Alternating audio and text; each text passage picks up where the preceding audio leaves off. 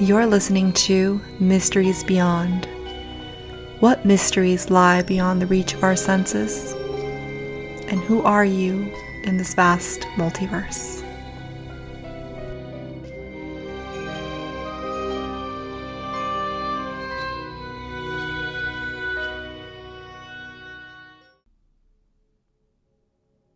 Hello and welcome to Mysteries Beyond. I'm your host, Laura Lavender. I'm back, guys. Thank you so much for being patient with me while I took this quick little break. I really needed it. I got to go back to San Diego, my hometown. I spent some time with my family. I saw a dear friend of mine, and I just basically got to relax by the ocean and got to kind of collect my thoughts and recharge a bit. There have been some major changes that are currently happening in my personal life right now. And let's just say they have definitely rattled my mind, my emotions, and even in my physical life as well. And although it's been a tough few weeks, I'm really feeling my feelings. I am embracing it. I'm essentially practicing what I preach, right? Change is the only constant. And whenever we have or are going through rough times, one thing that is certainly under your control is perspective.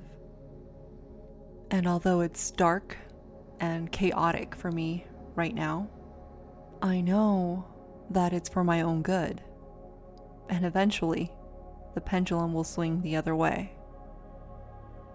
And so with that being said, there have been days where I have felt restless, exhausted, completely depleted of energy, and of course I have had a lack of motivation. And naturally, that got me thinking about psychic attacks, which is why I chose to do this episode today. By the way, I just want to clear it up. I am not saying that I am experiencing a psychic attack. It just simply got me thinking about the topic. So what is a psychic attack?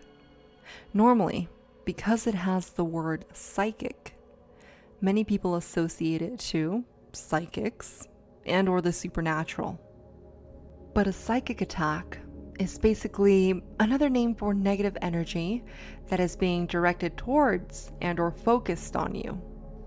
It could also be a subconscious intention from another individual for harm to come to you and or any other aspect in your life. And although there are many rituals out there that require a whole lot of preparation to ensure that these psychic attacks do carry out, it's as simple as and can be done through mere thought and intention. And so once we understand this aspect of it, we can begin to see it as something extremely common instead of something paranormal.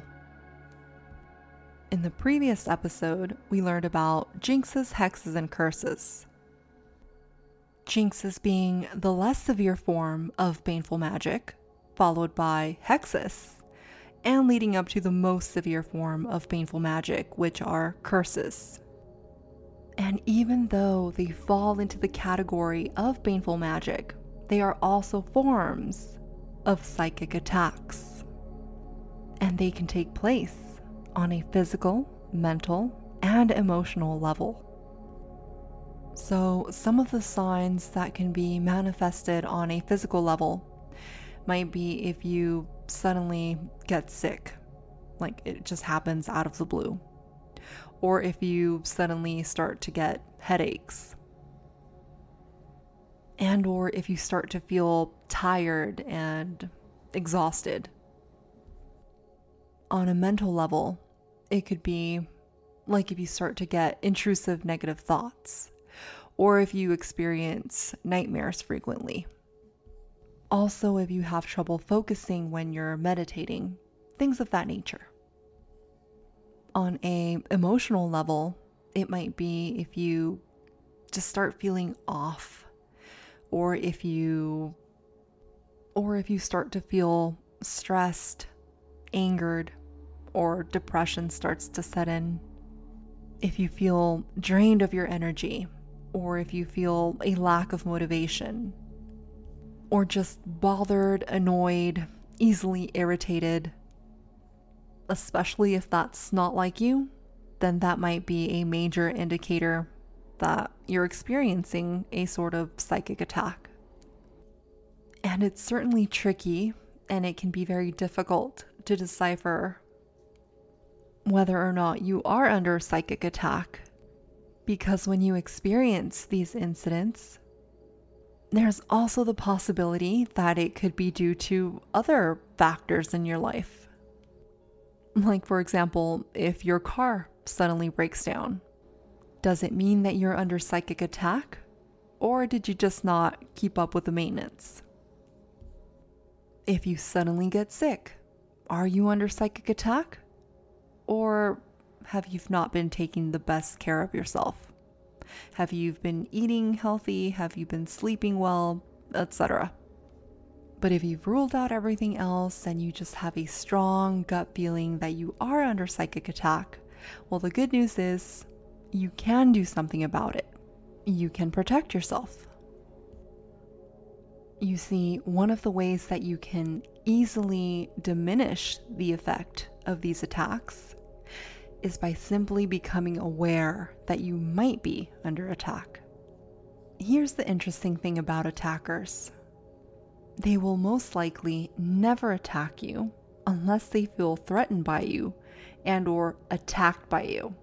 And by then, from their perspective, it's not an attack, but simply a defense. And these psychic attacks are mostly based on low energetic emotions, such as fear, anger, and or jealousy. It's a perceived powerlessness to you, right? So they feel less than. They're threatened by you. Jealousy is one of the main emotions and one of the main reasons for an attack, because these other individuals perceive your presence as a threat to their own self-worth. But once you become aware of this, these attacks lose their power and effect on you. And as I've said before, it's all about perspective, and you have control over that. So your attackers could be interpreted as messages and or lessons that this life has provided for you in order to make you become more aware of perhaps some unhealed aspects in your life. So, becoming aware and or changing your perspective are just two very simple but major things that you can do in order to help diminish these psychic attacks. And of course, along with that, you can also incorporate perhaps a self-cleanse, like with sage and or palo santo. But I do suggest that you do your research on sage because, one, sage clears out all energies, including positive ones. And that's why you have to follow it up with palo santo and perhaps some sort of like positive energy bringing incense. Dragon's blood is a good one. But also sage has a lot of controversy around it. So just do your research on it and do what feels right to you. You can also use the help of crystals and or stones such as black tourmaline, obsidian, and or clear quartz.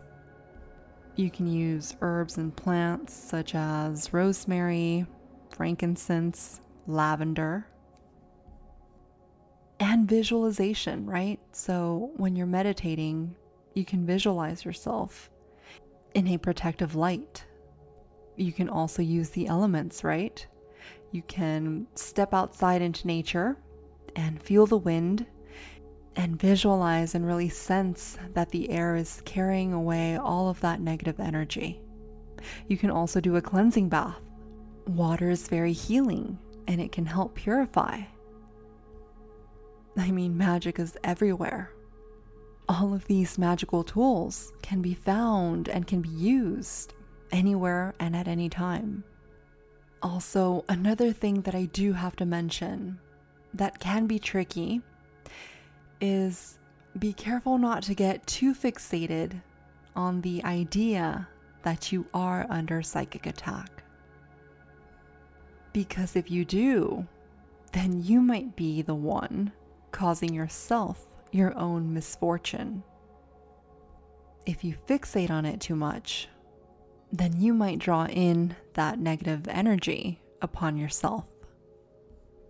And another thing to remember and keep in mind is not to fall into that victim mentality.